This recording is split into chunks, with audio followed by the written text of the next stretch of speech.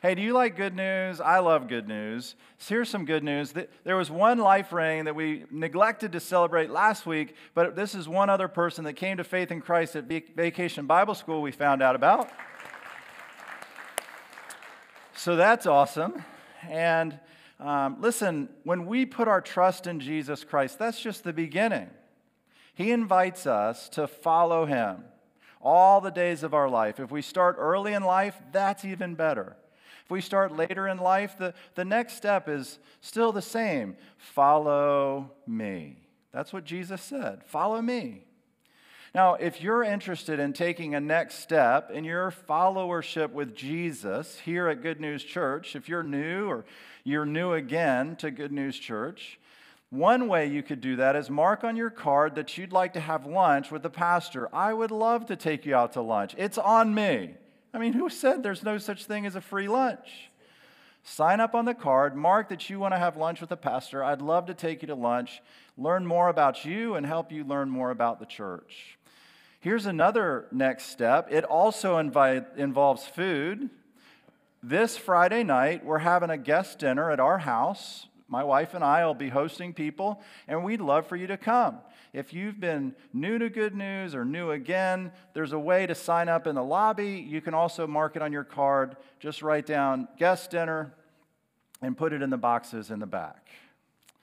So there's a few next steps for you. Now I want to invite you to turn to Colossians chapter 3. And we're continuing our walk through the book of Colossians. And we learned in the first half of the book the greatness and glory of Jesus Christ, that Jesus Christ is supreme over all things. And in the second half of the book, we've been learning that Jesus Christ invites us to submit to His absolute supremacy over all things, to submit to Him in our lives as Lord and Savior, to submit to Him in our homes as husbands and wives, to submit to Him in our homes as children and parents. And now, this week, we're going to see that Jesus invites us to submit to Him in the workplace. So let me read verses 22 through chapter 4, verse 1. And let me just remind you, this is God's Word. It's inspired, inerrant, infallible. It's our only rule for faith and practice. Slaves, in all things, obey those who are your masters on earth, not with external service, as those who merely please men, but with sincerity of heart, fearing the Lord. Whatever you do, do your work heartily, as for the Lord, rather than for men, knowing that from the Lord you will receive the reward of the inheritance. It is the Lord Christ whom you serve. For he who does wrong will receive the consequences of the wrong which he has done, and that without partiality. Masters, grant to your slaves justice and fairness, knowing that you too have a master in heaven. The word of the Lord. The grass withers, the flower fades, but the word of the Lord endures forever. Let's pray. Jesus, help us. Help us to understand and apply this passage to our lives. Help us to understand more who you are, and in knowing you, becoming the kinds of people who invest our lives in the workplace for your glory, for the good of others, and for the making of peace, shalom. Lord, help us understand how the gospel, the good news about you, can help us to understand and apply this passage to our lives. This I pray in your name, Jesus. Amen. Okay, so raise your hand if you've ever heard the phrase full-time Christian service. If you've ever heard that phrase, raise your hand. full-time Christian service? Okay, a few who are in full-time Christian service. Okay. How many of you think that you are in full-time Christian service? Raise your hand if you think you are in full-time Christian service. Okay, and I've got my work cut out for me this morning. Now, everybody stand up. Everybody stand up. If you're in the room, stand up. If you're watching online, you can stand up too. That'd be fun. And what I want you to do is I want you to raise your right hand, and I want you to repeat after me. I state your name. Okay, you did it. See, I heard some of you jokers. Okay, I state your name. Say it again. Okay. Am in full-time Christian service. Amen. I deputize all of you. Have a seat. Way to go. Awesome. Okay, y'all ready to go home? No. So, what I'm praying is more than just raising our hands and repeating a statement. I'm praying that what I share with you this morning will capture your heart.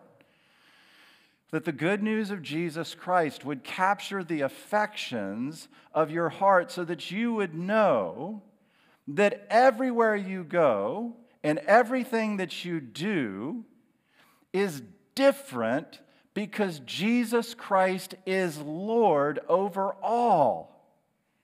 Listen, if you're here this morning and you're not a Christian, you are still being used by the Lord Jesus Christ in the marketplace, in the workplace, to do good.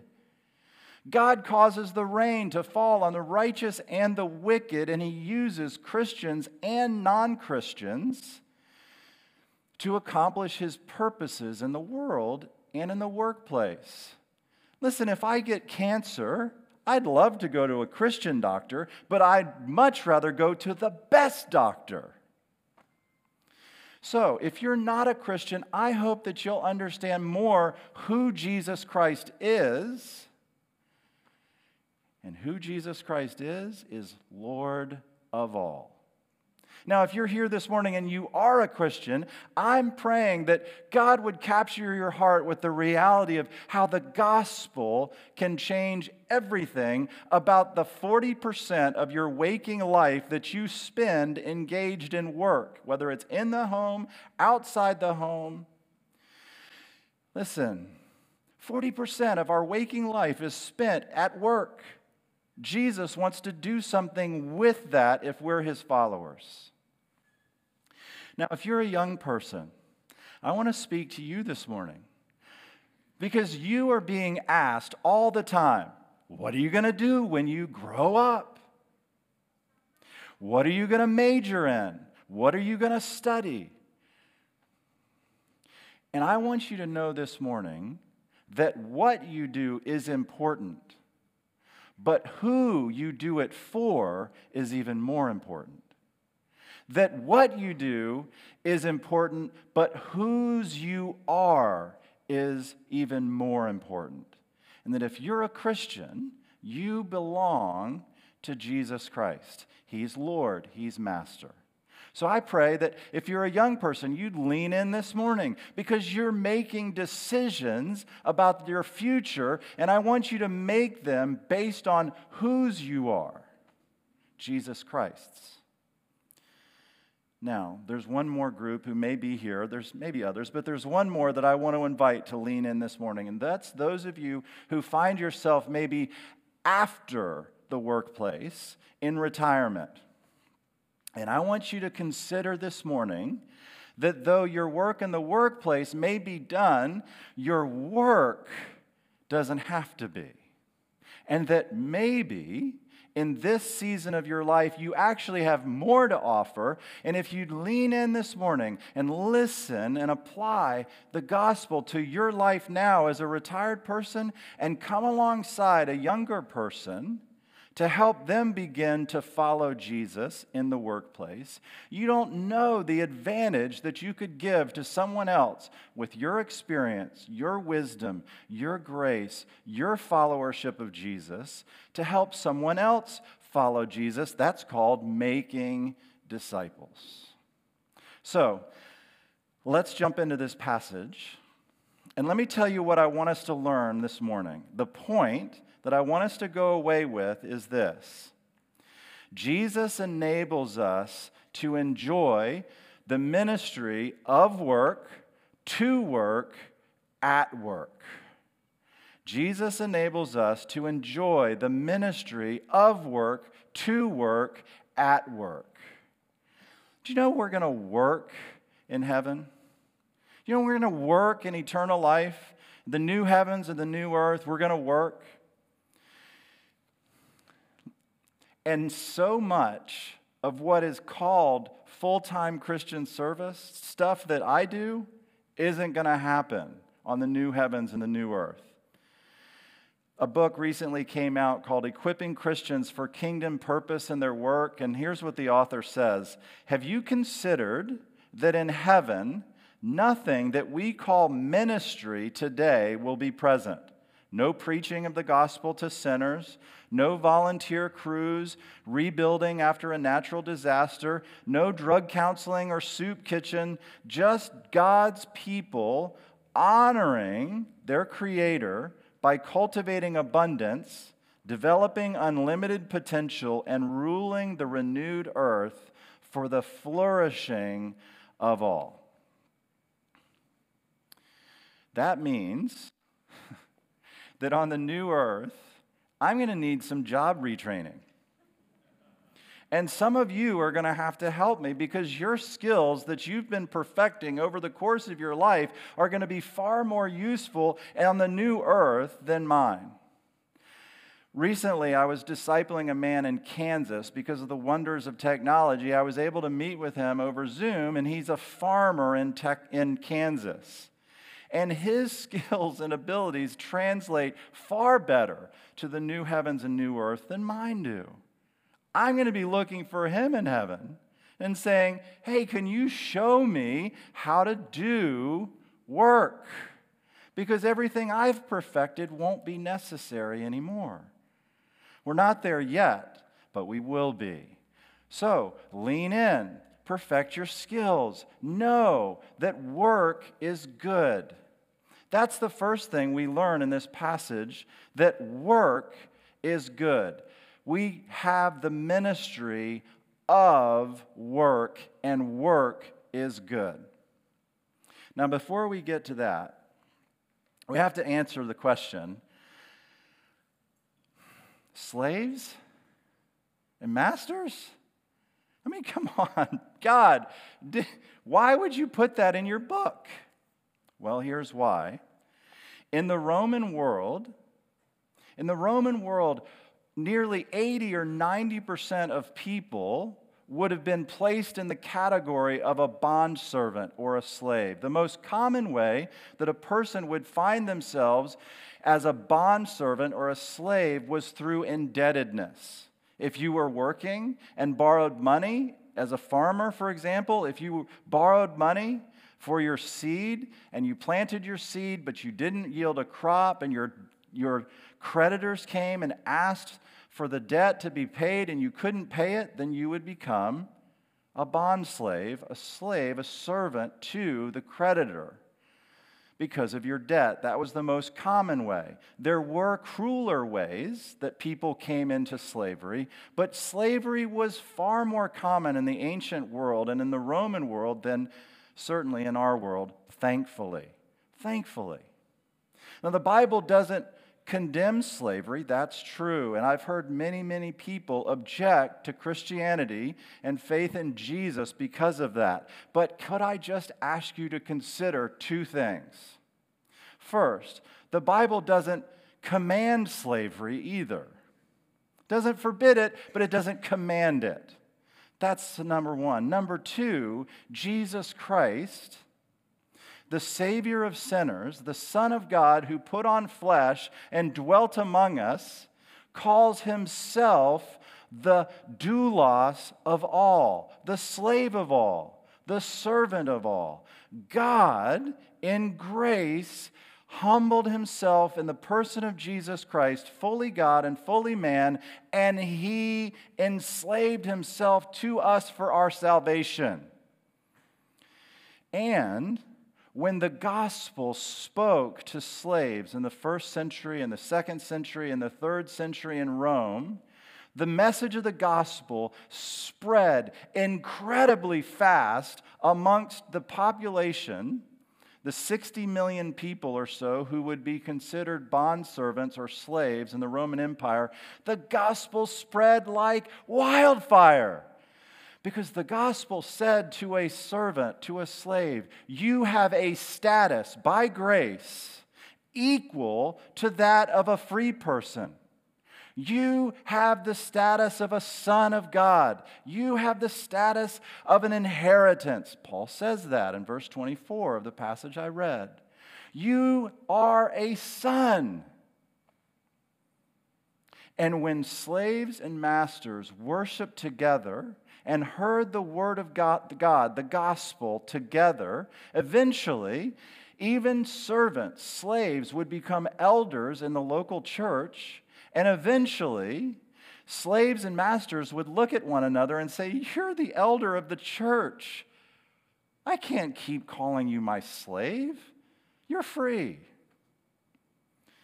And so, after 3 centuries of the gospel being preached throughout the Roman world, and many, many, many millions of people who were enslaved coming to faith in Jesus Christ, slavery was almost completely eradicated in the Roman world, and it went away. And many, many centuries later, when it was time for a new generation of people to stand up and to say slavery is wrong, many, many, many of the people who stood up and said slavery is a moral evil, and it is, were Christians. In fact, the most famous abolitionist in the history of Western stuff was a guy named William Wilberforce, who was responsible in his lifetime for eradicating slavery in the British Empire. And William Wilberforce was a Christian.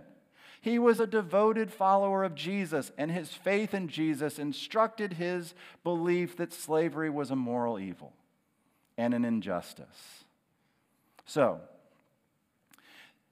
we're going to apply this passage as employers and employees, and we're going to apply this passage to the workplace, and I think it's right to do so, and I'm grateful that no one here this morning is a slave, and I'm grateful that no one here this morning is a master, but we all work. We're all employees, we're all employers. So, let's apply the passage that way, and let's dig into the ministry of work, the ministry to work, and the ministry at work. So let's understand what those are. First, the ministry of work. The ministry of work is this: work is good. Did you know the first person described in the Bible as a worker, you know who it is? It's God. In Genesis 2:2, the Bible tells us the first time that anyone is described as working, it's God. And if God works, we know that work must be good. The ministry of work is built on the idea that work is good. In fact, God created us to work as His image bearers. Listen to Genesis 1, verses 26, starting in verse 26. Then God said, "Let us make man in our image, according to our likeness, and let them rule over the fish of the sea, and over the birds of the sky, and over the cattle, and over all the earth, and over every creeping thing that creeps on the earth." God created man in His own image. In the image of God He created them. Male and female He created them. God blessed them. And God said to them, "Be fruitful and multiply and fill the earth. Subdue it and rule over the fish of the sea and over the birds of the sky and over every living thing that moves on the earth." So God looked at an empty world, and he created man, male and female, in his own image, and he said, "Be fruitful and fill this empty earth with people who are image bearers of us." Male and female joined together in marriage to multiply and fill the earth. This world needs to be ruled. So you, male and female, Adam and Eve, you rule over the earth, the birds of the sea, the birds of the air, the fish of the sea, the cattle on the dry land.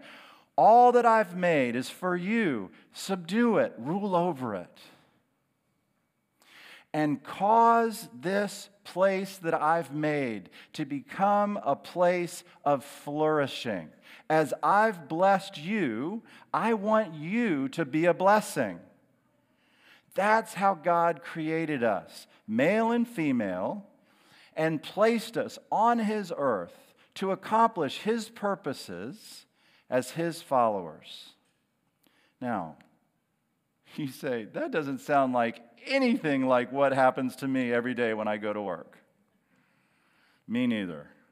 Work is hard. What happened?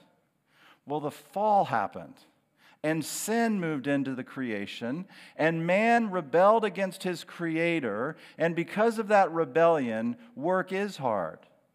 There's something now called toil. By the sweat of our brow, we cause the land to bear crops. Work is hard, but it's good. As his image bearers, we're still made. Though scarred by sin, living in a world scarred by sin, we're still made to work. And when Jesus Christ moves in, he deals with our hearts so that the effects of sin can be dealt with through his death, and the Holy Spirit moves in so that when we go to work now with Jesus in us, with Jesus alongside us. We go to work by the power of the Holy Spirit with and for Jesus Christ. And Jesus addresses the idols that ruin work. The idols that ruin work cause us to either overwork or underwork. When we overwork or underwork, we say that work is something more than good, or that work is something less than good. With me?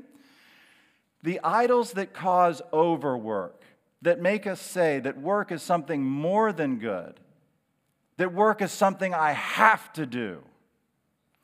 Those are the idols of success, power, control. And when my heart is dominated by those idols, I will have a tendency to overwork because I'm going to live for my work, not for Jesus Christ, who causes me and graces me and gifts me to work. And if my heart is dominated and ruled by the idols of pleasure, or the idols of rest, or the idols of comfort, then I'm going to underwork. I'm going to underwork, and I'm going to take something that God says is good, and I'm going to change it into something that I call less than good. So if you've ever said, everybody's working for the weekend, okay, and it was more than just a song that was on the radio when you were learning to drive at 16 like I was, if you've ever said that, everybody's working for the weekend, maybe your heart is dominated by an idol that's causing you to underwork. And if the idea of not working is so devastating to you that you couldn't imagine not being known for your success, for your accomplishment, for your praise, for your portfolio, then maybe your heart is dominated by the idol of success or power or control, and you're overworking. And Jesus says to both, the overworker and the underworker, follow me. Follow me. Work is good. Work is good. So don't make it an over good and don't make it an under good. Let it be for me, for my glory, for the good of creation. Join me, Jesus says, in making all things new. Work now and be ready to work on the new earth. That's number one. Now the ministry to work. The ministry to work. What's the ministry to work? The ministry to work is that we're called to do not just that work is good, work does good. Look at chapter 4, verse 1. Masters, grant to your slaves justice and fairness, knowing that you too have a master in heaven. So work is good. That's the ministry of work. Work does good. That's the ministry to work. Work does good. It promotes justice and equality. Now, for the last 200 years or so, maybe a little longer, there's been an idea that man can create a just and equal society through his own reason alone, apart from God. Apart from God's gracious revelation through Jesus Christ. And there have been many systems developed to try and establish justice and equality apart from God, apart from Jesus Christ, apart from the revelation of the gospel. And every single one of them has failed, is failing, and will fail. Because there is no system based upon human reason that can ever establish justice and equality apart from Jesus Christ. Man, reasoning on his own, apart from the revelation of Scripture, will not arrive at justice. He will not arrive at equality. Because the only thing that can ever lead us into a just and equal society isn't reason, but grace. It's grace in the heart that produces justice and equality. It's grace that moves into the life through the gospel.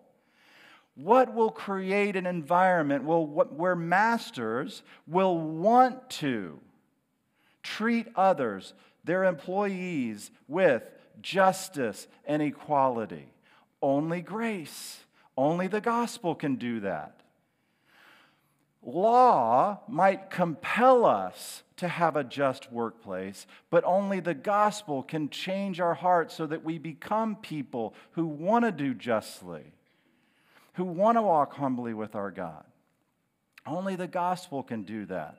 Because the gospel moves in and the gospel says, cheer up, you are way worse than you think you are. The gospel tells us the bad news, and the bad news is that we've all sinned and come short of the glory of God, and God is just and must punish sin. But the gospel also tells us good news, and the good news of the gospel is that cheer up, you're far more loved than you could ever imagine. And when the justice and love of God meet in the person of Jesus Christ, and on the cross, God takes all the sins of his rebellious people and he puts them on Jesus and punishes Jesus in our place, justice and equality are able to be met in Jesus, because only in Jesus can we be loved by a just God and be justed by a loving God. Only in the cross. Because apart from the cross, the justice of God would wipe us out. But through the cross, God makes it possible for sinners to be accepted by God, to become righteous, right with Him, and to be loved. Without ignoring our sin, God can accept us. And when that moves into our hearts, we're able, with God, to establish justice and equity on the earth. Only the gospel can do that. Ephesians 2:8 and 9 says it well. It's by grace you've been saved through faith, and that not of yourselves. It's the gift of God, not on the basis of works, lest anyone should boast. The gospel says that our part is to believe. Have you?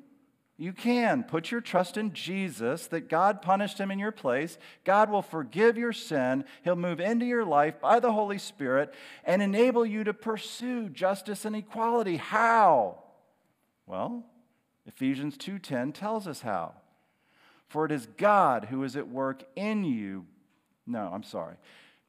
For it's by grace you've been saved through faith, that not of yourselves is a gift of God, not on the basis of works, lest anyone should boast. Ephesians 2:10, for you are God's workmanship, created in Christ Jesus for good works. Work does good. And when the gospel moves into our heart, Jesus then goes with us into the marketplace to do good, to promote justice, to promote equality by grace, not through reason. So that's the ministry to work. One more, that's the ministry at work. The ministry at work.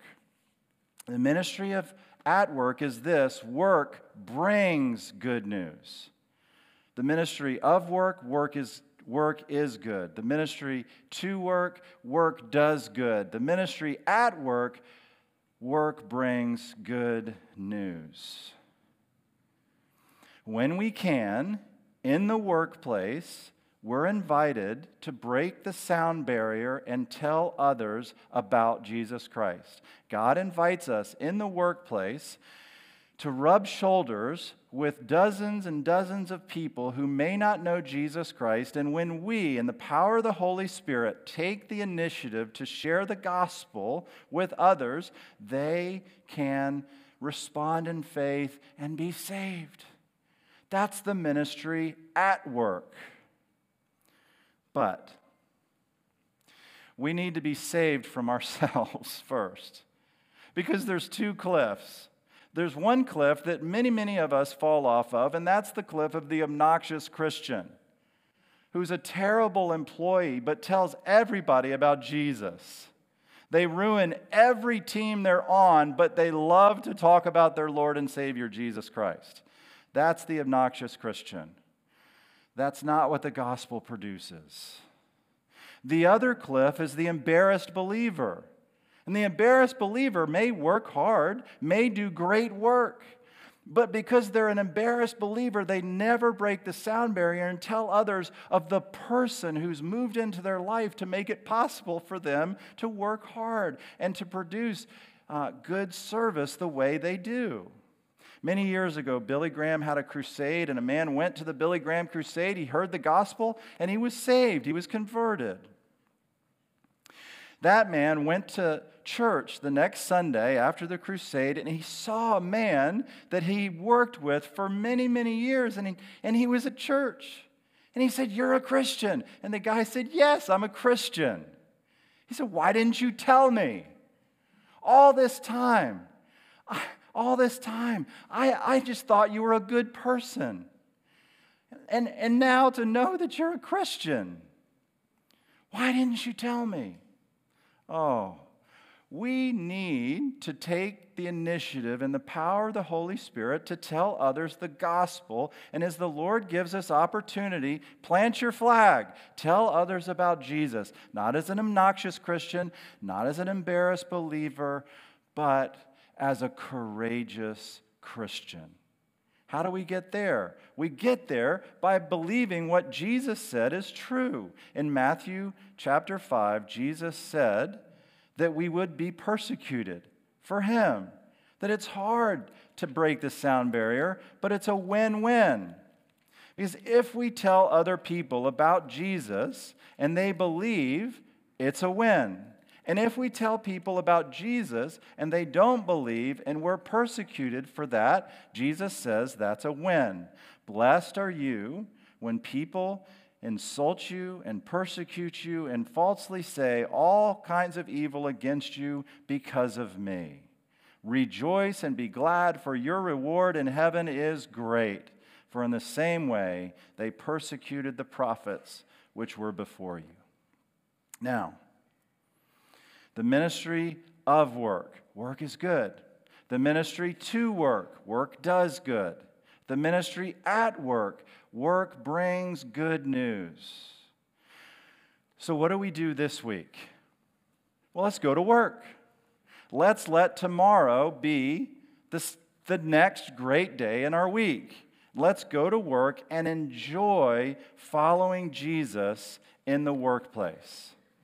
Jesus said in Matthew 4:19 to a group of fishermen, "Follow me, and I will make you fishers of men." So what would he say to you, salesman? What would he say to you, PA? What would he say to you, nurse? What would he say to you, accountant? Follow me. Follow me, and let me use you in the ministry of work, to work, at work. But your job is to follow me. Let me go to work with you. You enjoy being a follower of Jesus in the workplace. You enjoy following Jesus and let him teach you the ministry of work. The ministry of work. That you'd avoid the cliffs of overworking or underworking, but that you would know that everything you do and everything that you are is now animated and directed by your followership of Jesus. And as that happens, then Psalm 8 will begin to happen in your life. Psalm 8. Psalm 8, verse 6. You make him to rule over the works of your hands. You have put all things under his feet. Jesus, you're the Lord. You're the master. I'm following you into the workplace. I want to serve you. I want to do the ministry of work. I want to do my work well for your glory. Help me to become the person you want me to be and make me successful in the work of my hands. That's the ministry of work. Follow Jesus. He'll teach you how. The ministry to work. When we follow Jesus, Psalm 37, verse 3. Trust in the Lord and do good. Trust in the Lord and do good. Follow Jesus. Trust in him, not in yourself. Trust in him. Have you? If you haven't, won't you? Trust in the Lord and do good. And then finally, the ministry at work. Now, did y'all have any fireworks in your house, in your neighborhoods this week? I mean, it was unbelievable. Inflation has wrecked everything except fireworks. I have a little dog. She's 10 pounds. She's a Maltese. She's super cute. I know I don't look like the kind of guy that would have a little 10-pound dog, but she's amazing. She's super fun, but she hates fireworks. And so the fireworks are going, and my poor little dog is just shaking. You know what happens when we break the sound barrier and tell others about Jesus? Booms go off, and heaven rejoices, and Satan becomes a 10-pound Maltese, shaking. Let's make Satan shake. Break the sound barrier. Let's let heaven rejoice. Break the sound barrier and tell others about Jesus. That's the ministry at work. We're out of time. How many of y'all have ever heard of a woman named Emily Wilson? No one. Okay, how about her boss? Her boss is John Kenneth Galbraith. Maybe you've heard of him. No one. Okay, his boss was Lyndon Johnson. Anyone heard of him? President? Okay, good. Now, Lyndon Johnson called John Kenneth Galbraith one day, and he was asleep. He called him. He said, "Get me Ken Galbraith. This is Lyndon Johnson." He probably pulling on his dog's ear at the same time. They said, "He's sleeping, Mr. President." This is Emily Gloria Wilson speaking. "He's sleeping, Mr. President. He said not to disturb him." "Well, wake him up. I want to talk to him." "Well, no, Mr. President. I work for him, not you." When I called the president back, he could scarcely control his pleasure. "Tell that woman I want her here in the White House." Are you a Christian? Who do you work for? You work for the Lord Jesus Christ. So do the work, the ministry of work, to work, at work. Enjoy it. Follow Jesus in the workplace. Who works for you? If you're an employer, who works for you? Let them know by the way that you lead them in the workplace that you work for your master, Jesus Christ. Let's pray. Jesus, we need your help. We ask that you would work in our hearts and enable us to enjoy the ministry of work, to work, at work. Lord, we're your people, your servants. You became our servant to seek and to save us. You went to the cross so that we could have forgiveness and eternal life. You rose from the dead to prove that it was true. And if you've never put your trust in Jesus Christ, won't you? Won't you say to him now, "Jesus, I admit to you that I've sinned against you in many ways, and I'm sorry. Jesus, I believe that you died on the cross and rose from the dead for me. Jesus, come into my life as Savior and Lord, and help me become the person you want me to be."